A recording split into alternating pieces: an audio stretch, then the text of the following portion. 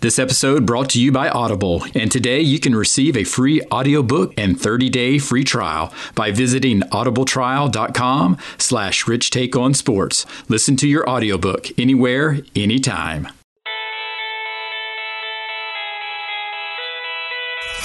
Exploring the impact of sports. Welcome to Rich Take on Sports, the sports podcast with life. Having conversations and hearing personal stories from those who have been impacted, built, and inspired by the role of sports in their lives. Here's your host, Richmond Weaver. This is episode 59. I am your host, Richmond Weaver, and glad you're listening through whatever format that might be. And thanks for being an investor by investing your time to listen. With success in life and trying to achieve all types of goals, there's always something, what we call the grind, that occurs. And our guest this episode, Tiffany Mitchell, she's not one to shy away from that grind, as she's a rising star in the WNBA playing guard for the Indiana Fever. After being selected 9th overall by Indiana in the 2016 WNBA draft, she eventually was named to the All-Rookie team. Growing up in Charlotte, North Carolina, she would help Providence Day School win 3 state high school championships before becoming one of the most decorated women's players in school history at the University of South Carolina under head coach Dawn Staley. There she was a 3-time All-American, SEC Player of the Year in 2014 and 15, and she would even earn the Dawn Staley Award in 2015 as the nation's best guard. And in 2016, she earned the prestigious President's Award at South Carolina, which is the highest honor given to a student athlete. And now, episode 59 with Tiffany Mitchell. Tiffany, it's a pleasure getting to spend some time with you. And thank you. Now, did I steal you from a workout today? No, I actually got them all in before I came, which is why I had to push the time back a little bit because one ran a little longer, so I needed time to kind of shower, eat, and head here. So you know the daily grind of sports. Yes, it is. Well, you're too kind to be able to fit me in with your schedule. So what's training look like for you in the off season? Well, this is technically my first off season, since I've graduated. It's due to an injury, unfortunately, but I think this time actually have given me a great opportunity to, just work on myself, rebuild everything, just have a break mentally, physically. This is kind of the best I've felt since I've been in college, just being able to, really hone in on myself physically. Like I said, mentally, I kind of need this break because it's been nonstop since college, since I graduated college. So it's like WNBA, overseas, back to WNBA, back to overseas. And that is just in a crazy schedule. So how did you find time just to have some downtime, or did you have any downtime? Actually, last year when I came back from Russia, I probably had all of 5 days at home. So I literally packed again for Indiana, and then I had to go to training camp. So it's a nonstop grind, and I think my body kind of, felt that. And I had, unfortunately, like I said, I had an injury towards the end of our season this past year. It wasn't a huge injury that took me a ton of time to come back from, but it's definitely something that slowed me down, which I think I needed. Yeah, and what was the injury? I had a partial tear in my cartilage in my right knee. And what was the rehab like for that? It was more so just letting it heal than actually trying to repair something and making it stronger. I just think it was kind of a little bit wear and tear. Like I said, it's just nonstop since college. So the cartilage kind of just chipped off, made it really hard for me to move up and down, to stand up was hurting. So I definitely had to get it fixed because, I'd rather get it fixed now than problems down the line. Of course. Yeah. Now, from a training perspective, though, so what does a typical training session look like for you these days? Well, for me, I kind of wake up around 6 o'clock. Workouts start around 7:30, so I wake up at 6 so I can get ready, eat breakfast. I cook breakfast literally every morning. And what's on the menu for breakfast for you? I actually cook myself like a full breakfast. Oh. So it's like eggs, turkey bacon, depending on how I feel. It's like yogurt, granola, oatmeal sometimes. So I just make sure I'm really fueled for the day because I know some days can be pretty long for me. So start at 6, That workout's the court workout, so shooting, ball handling, all of that for about hour and a half. Then I'll go to weights. That's another hour 15, sometimes 2 hours, depending on what I have to do that day. After that, probably eat lunch, and then I'll do another basketball workout. Then after that, it just keeps going. I know. And then I'll probably do like a yoga session. Like I said, depending on the day, stuff varies, but every day it's some type of basketball, weights, stability, agility stuff. Well, I can see that you're obviously very disciplined. I mean, your biceps, you're ripped. You are definitely in shape. There's no doubt about that. But growing up, though, I've read that basketball wasn't necessarily your first focus. Right. So what's your first memories of when you really wanted to start playing basketball and fell in love with it? Honestly, it just kind of stemmed from my brother and my cousin. My cousin lived with my brother and my mom for a little bit. So my brother and my cousin were always playing basketball together. And I kind of was just like the sister there watching them play. Yeah, so I was like the little sister that they treated like a little brother just because I just wanted to be in everything. I was really just rough, tough growing up, just hanging out with them. Were you a tomboy growing up? I kind of was, like just hanging out with the boys. I mean, I kind of just grew up around boys a lot. I don't have any cousins, or I don't have a sister that was close to my age. So it was just always hanging out with the guys and my brother. Me and my brother are only 2.5 years apart. So, okay, yeah, so you're close. Yeah, so we're pretty close. And I kind of was just being the annoying sister, always trying to follow him and do what he does. But yeah, it started with him. Honestly, really weird reason, just because he used to come home with trophies and stuff from his AAU tournaments, and I wasn't doing anything. So I would just be upset because I didn't have any trophies. So it kind of started from there, just that winning mentality. I just wanted to start because I just wanted a trophy. So it's like, all right, I'm just going to get on a team that's winning, so then I can get a trophy. So that was the main thing. And then once I actually started playing, and I just fell in love with it instantly. So what age was that where you actually started playing organized? Probably around 7, 8 years old. I started playing on an all-boys team in Park and Rec. So this, like I said, this was the last sport that my mom kind of just was like, all right, like this is the last straw. Because I did karate, I ran track for a little bit, but I just my attention span was never there. Was never there for those sports. I was just there, honestly, just to hang out and make friends. So she just felt like I was wasting her money. I think my brother and my cousin convinced her. It was like, no, like, let her play basketball. Like, she's actually kind of good. So they saw some talent. They saw it. They saw it first. Convinced my mom, was like, just let her play basketball. And then from there was history. Yeah. Now, when did you move to actually playing on girls' teams then? So I played for the boys' team for probably 2 years, just Park and Rec, just hanging out with them.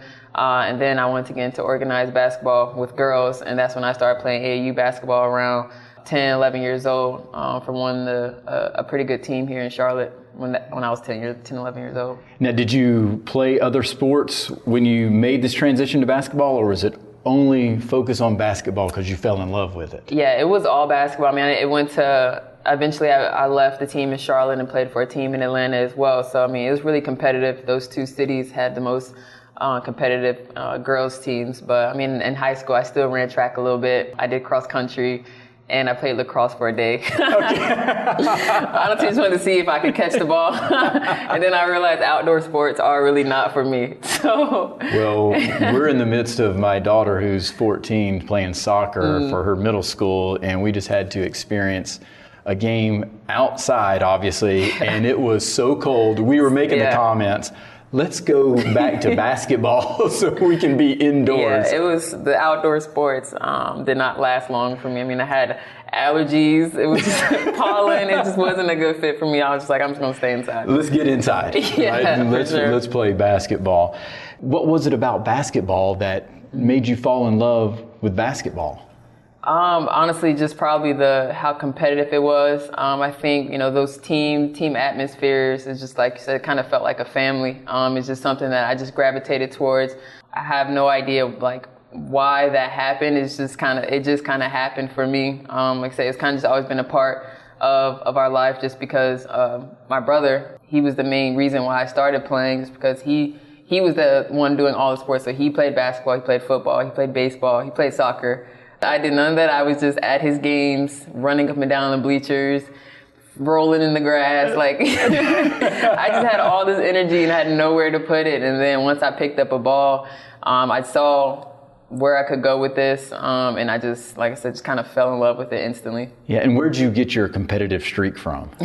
Probably, like, battling against him every single day. Once I started playing, I'm like, I can beat you. Like, I felt like I could just beat anybody. And honestly, my mom, she raised my brother and I by herself. So just seeing her being able to kind of, juggle. I mean, she has 2 master's degrees, so she was in school while we were really young. So we'd have to go to my grandmother's house sometime and wait there for her to get out of classes.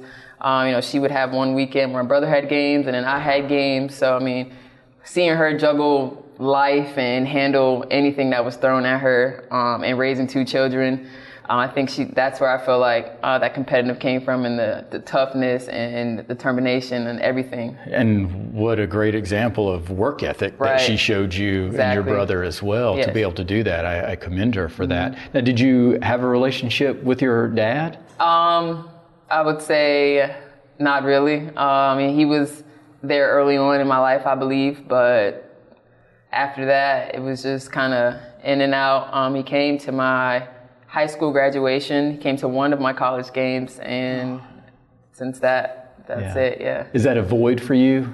Not necessarily. I mean, it was kind of hard for me when I was younger, just because, you grow up with your friends and stuff. You see their mom, you see their dad, their dad's coming to all their games, supporting them. And it was just my mom. I think my mom did a really good job of making it seem like I did have both my parents. So I really felt like my mom was my mom and my dad. So she did a really good job of us never wanting for anything. I had a great childhood. Honestly, him probably not being there is kind of who made me who I am. And it molded you to a certain degree. And I feel the same way with me, not knowing my biological father, and did have a stepdad that tried to step in, but just wasn't the same and just not consistent. But I do feel that adversity for me, where I had a void, that it did help mold and shape me in sports. Yeah, I mean, there were so many people around me. And my godfather, I did have a godfather that I would hang out with here and there. And I think my brother would hang out him a little more, just to kind of have that father figure around, since he didn't actually have my father there. So my godfather played a big part in my life. One of my best friends, her dad, all of my best friends' dads kind of just helped out. I just kind of gravitated towards them, like I say, just because I'm just like, hey, Dad. Like, I would call them my dad just because. So, they all just took you in. Yeah, they all just embraced everything about it. So I said, I never really felt a huge void with that. Now, what about, do you remember the first time that you saw some of these WNBA stars and some of these collegiate women's basketball stars that you felt that, all right, those are the people I want to be like one day? Mm-hmm.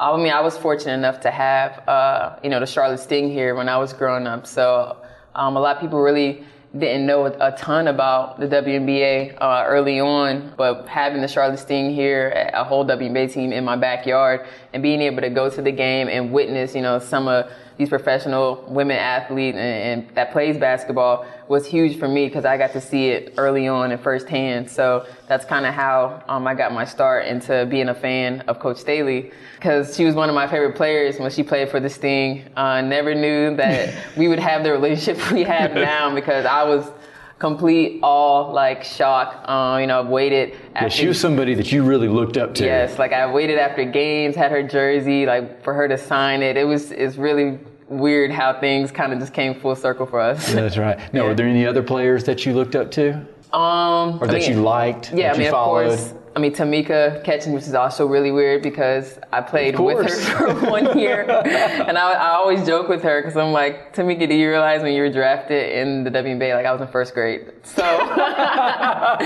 so she's like, you make me feel old. But I'm like, that's really, because I'm like, eventually I could be playing with a first grader 10, 12 years from now. So you never know. But I was a huge fan, of course, of Tamika. Diana Taurasi, Simone Augustus. They were all some players that I love to watch. Yeah. Now, what about any guys in the NBA or in college? Who are some of the players that you liked? When I was younger, I loved Dwayne Wade. I was a big It's kind of weird too. I was a big Dirk Nowitzki fan. I just loved his game. For him to be, so tall and be able to, have guard-like skills, I just thought that was pretty cool. I mean, right now, of course, I love watching Steph and LeBron and Kyrie. They're all Westbrook. Love it. I just love how intense they are. Growing up then, were you a pro basketball fan more than a college basketball fan, or vice versa? I think I watched pro basketball a lot more than college, and I think now I kind of watch college more than than pro basketball. So I'll kind of wait, unless it's a specific game that I want to watch with NBA. I'll probably wait till finals or something. So when was the turning point for you in high school that it became a reality that I can actually play in college, and there might even be potential of playing at the next level? Yeah, I went to this camp in San Diego. It was a Phenom camp, like All-Star 50 Phenom camp, something like that, when I was in 7th grade. So it's kind of like all girls from over the nation would come, and they'll kind of just rank you from your position then overall in the camp.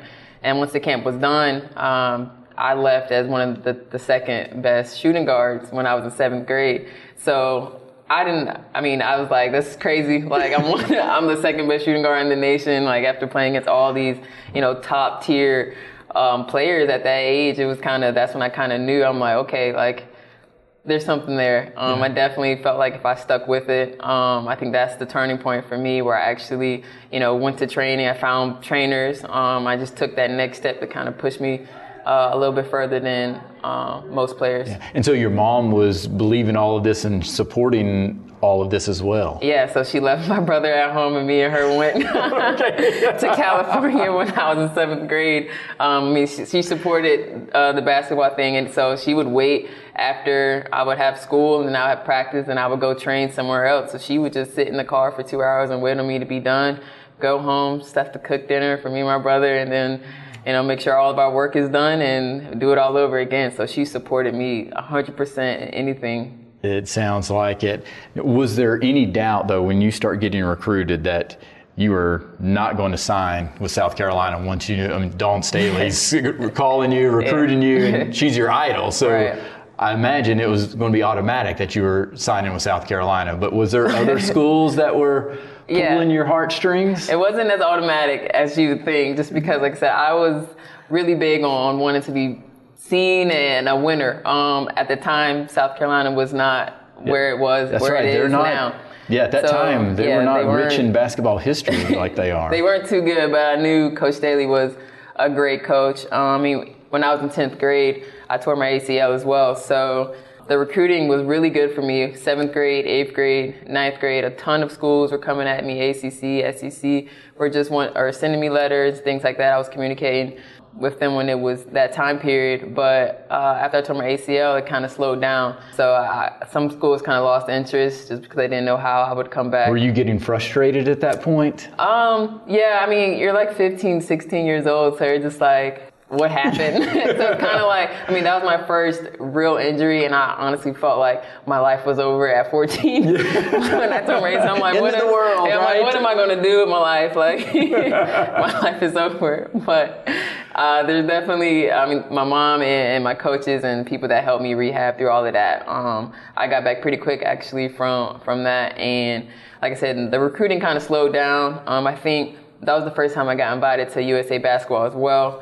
And I did not make the team. So that was another reason that I was kind of like, this is not good. This is not good for me. Like, I tore my ACL. I came back after the ACL and went to try out, which I knew I kind of wasn't where I wanted to be. Yeah, you weren't 100%. Exactly. But, I still wanted to be there. It's a great opportunity anytime you get to play for USA Basketball. But throughout that whole period in high school, South Carolina was there. So it was a huge loyalty thing for me. I'm really big on building relationships with people, and South Carolina was one of the schools that kind of just stuck with me. Even she'll come to games that I wasn't playing well, and she'll come to games where I scored 30 points. They were there literally through everything. So, other schools that probably, if I didn't go to South Carolina, I probably would have went to Louisville I loved Coach Walls as well. Okay. He's a great coach. He's a great person. I just kind of, I don't know, I kind of get like this feel and instinct of coaches where I feel like they kind of know what they're doing and can put you in positions to be really well and great players and greater people, once you're done playing. And I think both of them had that. And what was ultimately Coach Staley's message to you about coming to South Carolina? Just to trust her and believe in her. She knew it was going to be a huge gamble, just because, like I said, they weren't that good when I was in high school. So she knew I was like, I'm not trying to come here and lose. That's not something I want to do. I understand you're because you won 3 coach. State championships, right. So you're wanting to win. Yes, I want to win. I want to play in front of a lot of people. I want to be on a good team. And she's like, she can't promise me, that we're going to win every game, but she could promise me that she's going to develop me as a player. She's going to teach me what she knows, and things will fall into place. And I think that was one of the best decisions I ever made. Well, obviously, you helped now establish South Carolina's women's basketball program as one of the elite programs in the country. There's no doubt about that. But when you get to college, why the number 25 if you had number 3 in high school? Well, see, my number 25 has always been my first number. When I was playing AAU, even in Park and Rec, I would have the number 25. There's no really real reason for why I chose 25. That's kind of like the number that was given to me. I just kind of chose it out of nowhere, and then it kind of just stuck with me.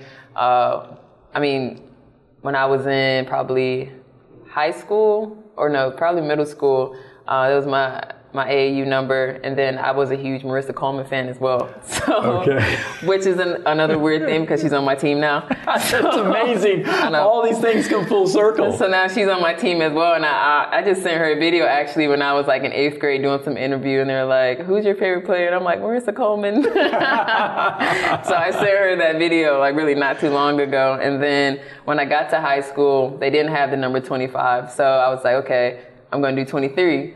But another girl wanted 23, so we had to do like rock, paper, scissors, shoot. And I lost. So I was like, all right, I'll just take 3.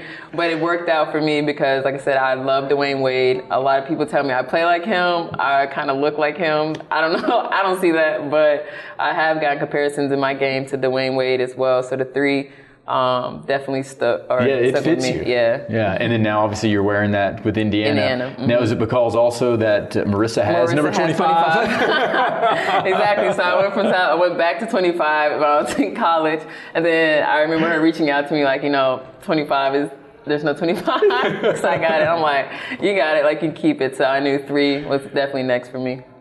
Now, what about the 2016 NCAA tournament? How often do you still think about that upset against Syracuse? Not too often. I try to delete that entire game out of my memory. It's something sometimes I do think about, just watching, college basketball now and just knowing that, that ended really bad for me. Not the way I wanted to end my senior year. My senior year was just kind of really rough for me to begin with, just because I was coming off another injury with USA Basketball. I broke my foot playing in Pan Ams. So most of that season was just trying to get back to who I was before the injury. So it was really up and down season for me, really inconsistent. And I'm really big on, I don't need to take a ton of shots to be able to rack up points. So I'm really big on efficiency. So, I'm going to make majority of the shots that I take so I don't have to take a lot of them.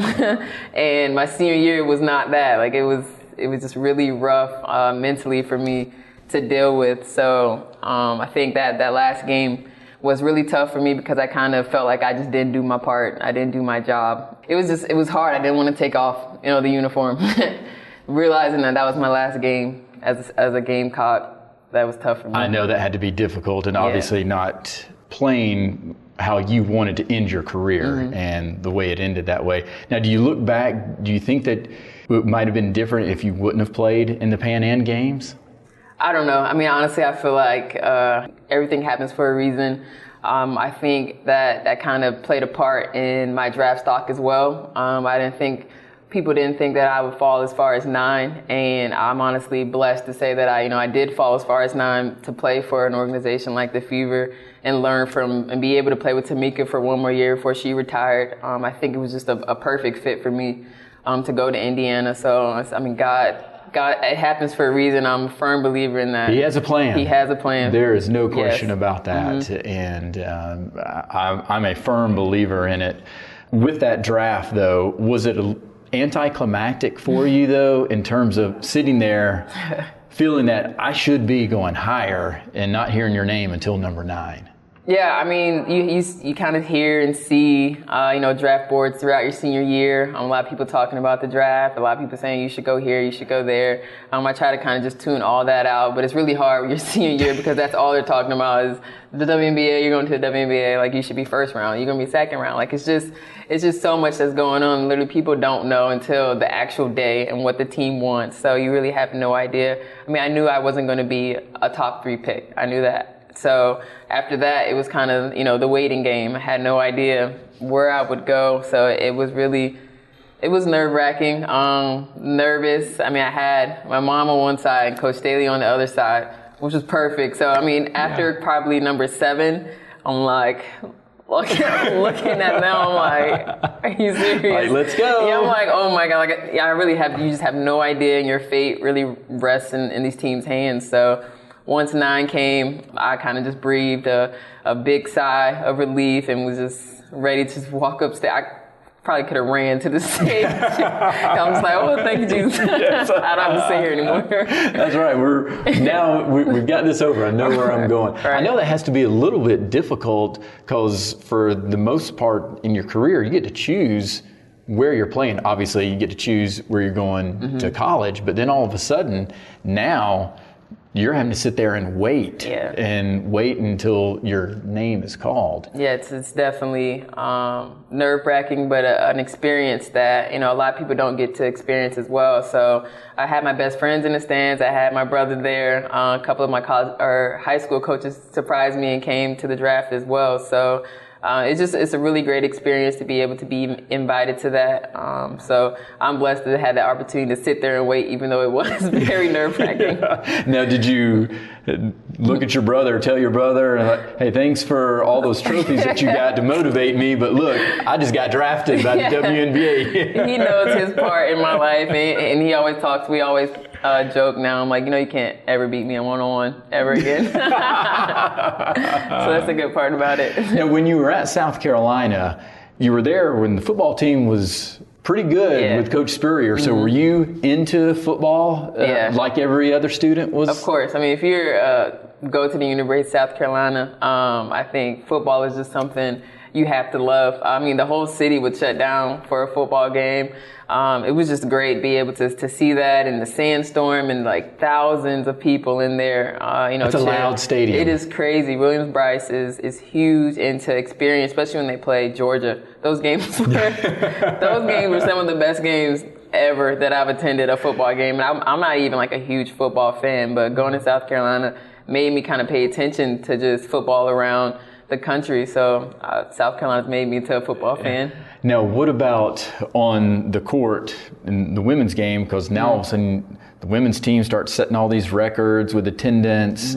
So what was that like? Do you remember a particular game that it was just really loud, energy level was high, and that you can vividly remember?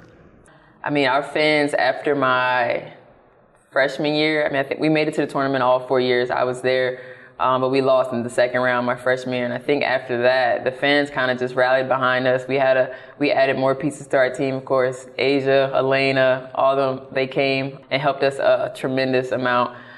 So I think after that, the fans kind of rallied behind us, and we went from like 7,000 people to 17,000 people in the fans. So it was crazy just to kind of see the evolution of Gamecock basketball, because even when I went and visited sometimes for the games, there was literally, you could count the people in the stands, and it was sad, like that people didn't support the women's team. But I think now our fans, we have the best fans in the nation. Tremendous job, leading the attendance in the nation for the past, I think, 3-4 years. No, it's crazy, just the turnaround. It is. For sure. Well, that's what winning does, though. We do know that. Yeah, this is true. The more Coach games you win, the more fans we get. Of course, and Coach Staley's doing a great job of building a culture as well, is what I can see from an outsider's view. But is there one particular game that your favorite game as a Gamecock? Let's see. I mean, anytime you get even though we didn't win, anytime you get the opportunity to play UConn, you're playing one of the best teams in the nation, if not the best team in the nation. So you get to see where you're at and test it up against them. And I just loved being able to play against some of the people that they say are the best in the nation. Then how was that transition, though, going from college then now playing in the WNBA?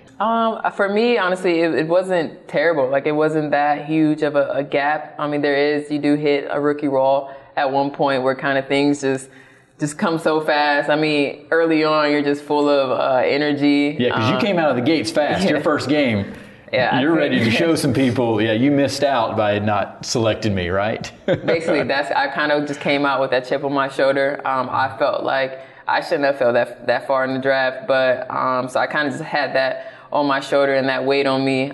Just wanted to prove people, that I do belong in this league and that I'm going to be one of the best players once I leave this league. So that's kind of the mentality that I went in with. I think we had some injuries early on, which pushed me to the starting lineup, as a rookie. And I think I kind of just took that and ran with it, that opportunity that I had. I just didn't want to, go back after that. Now, are you motivated by proving people wrong that might have doubted you, or motivated by proving people right who believed in you? It's a little bit of both. I'm very self-motivated, so if it's no one that believes in me, that's fine. And if there's 10,000 people that believes in me, that's fine as well. So that motivation, honestly, is just really self-driven.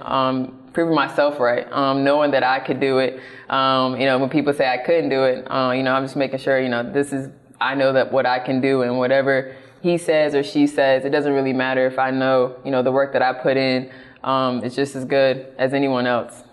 Now, was your second season, how much different was it than your rookie season?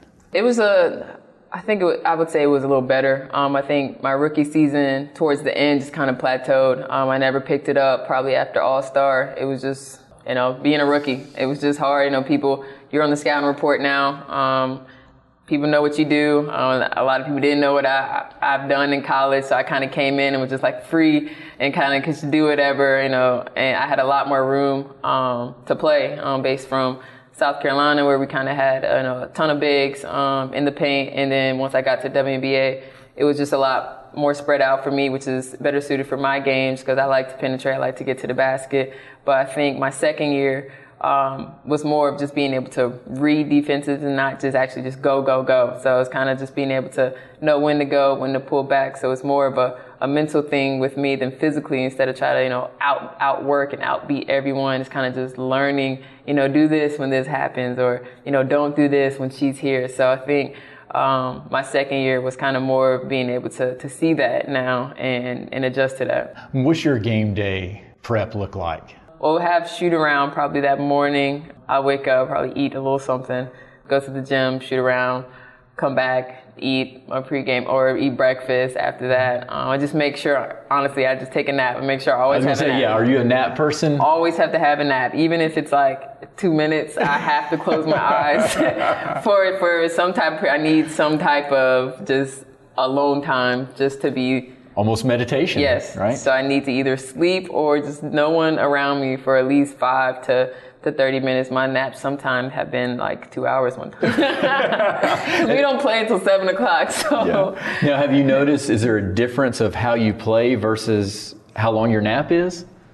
See, I'm really kind of superstitious like that, honestly. Okay, so what's your superstition? So I always try to just make sure if I have a really good game, I make sure that I do the same exact thing and I eat the same exact thing. If I have a bad game, I would change my shoes. I wouldn't wear those shoes again. So it's kind of a little ridiculous, a little OCD. So I'm like, oh no, like I played terrible. I can't wear this again. Like I got to do my hair a certain way. Now, actually, I cut my hair recently. Yes, you have. You have cut your hair. I don't think I'll have that problem. No, you will not. But that's how it used to be. I just make sure everything, I'm very routine based. I make sure everything I do the same exact way for pretty much everything.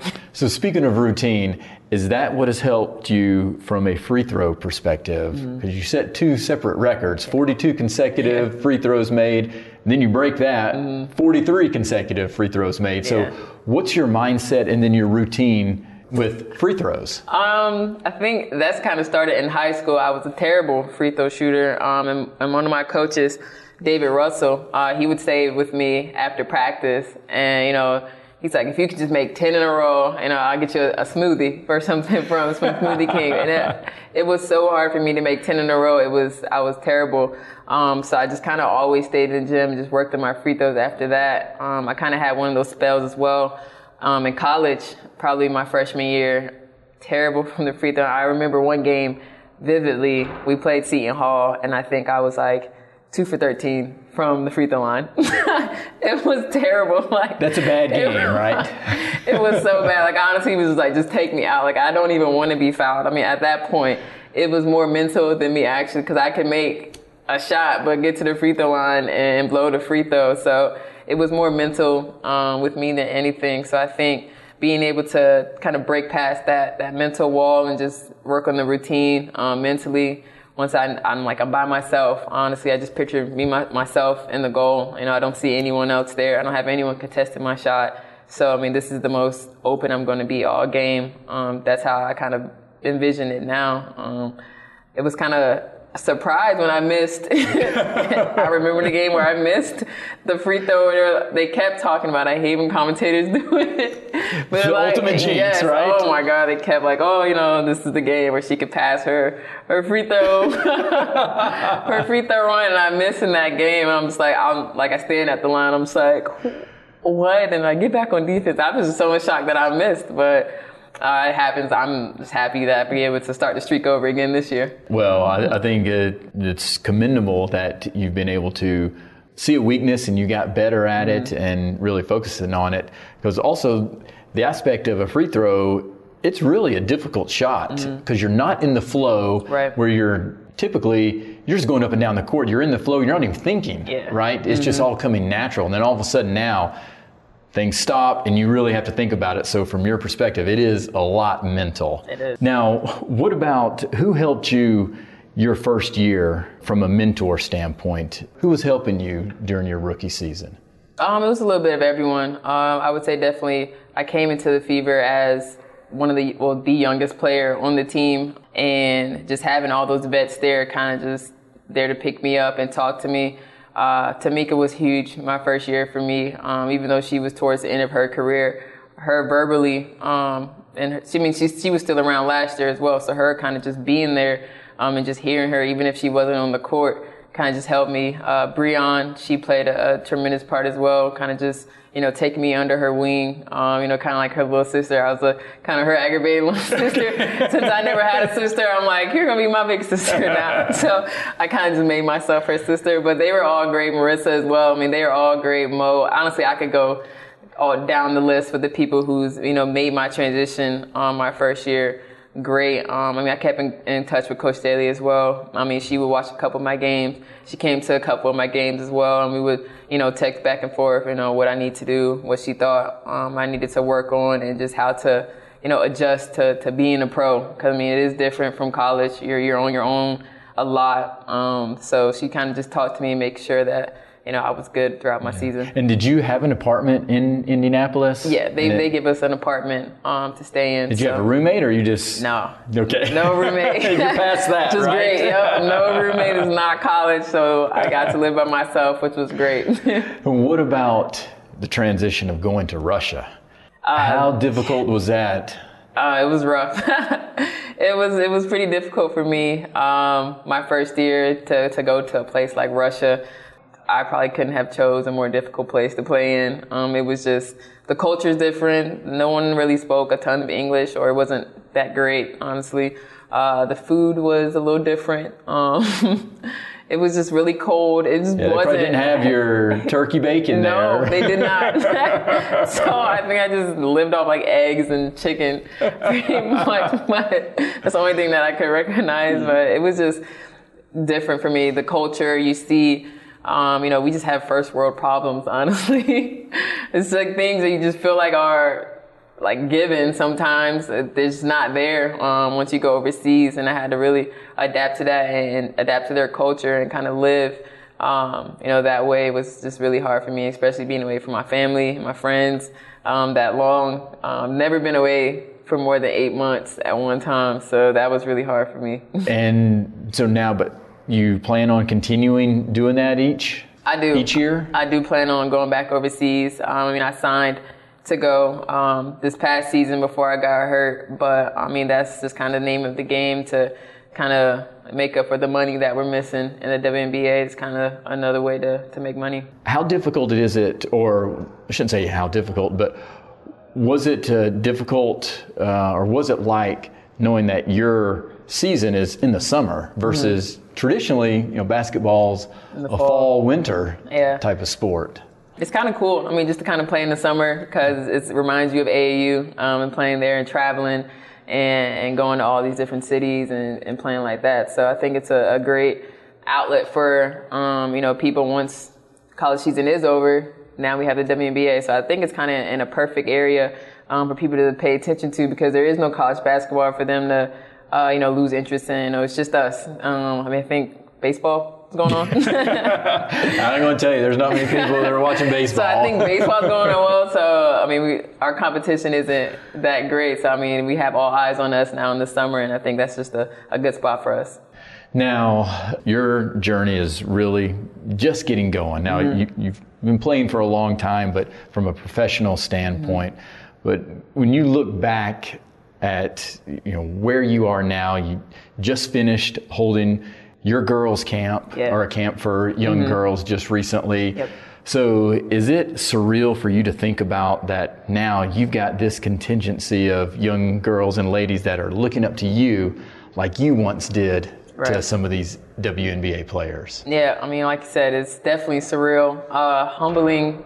Never thought that this would happen. Of course, well, not this fast at least. I'm only going into my third year in the WNBA, and the support that I've seen from a 7-year-old even on to a 7-year-old, just to say, just watching me play and watching, us play basketball really just changes their entire life. So I think me learning that, because at first, I just play basketball, like it's not that big of a deal. But once I learned, how it actually does affect people, just this game I realized I have a bigger purpose, honestly, than playing basketball. Playing basketball is just something that I do. I'm not a basketball player. I am more than a basketball player. And I think, having this support and realizing that has definitely changed my game and just my outlook on the life and basketball. Basketball is just a platform for you. It is. Right? So when you look back then, how would you sum up what sports has meant in your life? Sports has really been everything for me. It's taught me so many life lessons. I feel like everyone should try at least one sport. It doesn't have to be basketball, which maybe it should. I'm biased. I think basketball is the best sport for you to try. But, I would agree. But I think it just teaches you so much more about yourself, that team atmosphere, being able to deal with adversity and obstacles. They're just going to get you prepared for everyday life after that sport. Now, what we talked about also, your inspiration to many young girls that look up to you. So what are some words of wisdom, any phrases, mottos, quotes, or just life advice that has meant a lot to you? Honestly, just the hard work aspect of it. That's something that, if any little girl came up to me and asked me, what is something, advice that you would give me, just to work hard. Nothing is given to you. Even at an early age, you're going to have to work hard for everything. I feel like I've worked for everything that was given to me. It hasn't been given to me. I feel like I've, earned it, of course, just from hours and days spent in the gym just working on my craft. I think that's the main thing that I think they should just pick up on early on, that you're going to have to work with anything. It doesn't have to be sports. If it wants to be in your next career, you're going to have to work to move up in the next level and get a promotion. So, hard work is within life. So you're just going to have to develop that, I think, at an early age. And once you have that, I think things will fall into place for you. Well, it's been an honor, Tiffany, or should I say Takeover Tiff, as some people have called you. I know there's much more to your career, and I greatly appreciate you spending some time with us today. It's easy to see that Tiffany has had tremendous success even in the early stages of her journey at this point. And it's evident that her journey is far from over as she's continuing to drive for even more success. And that means one thing's for certain. her grind will continue, because the ones who strive for success also understand the intricacies of making sure that their grind is part of the process. And we know Tiffany's not afraid of that grind. Now that finishes episode 59. And remember, focus forward so we don't live in the past. All the best, everyone. You've been listening to Rich Take on Sports, the sports podcast with life. Visit richtakeonsports.com to subscribe and catch up on any episodes you might have missed. You can also follow us on Twitter @RichTakeSports. Thanks for listening.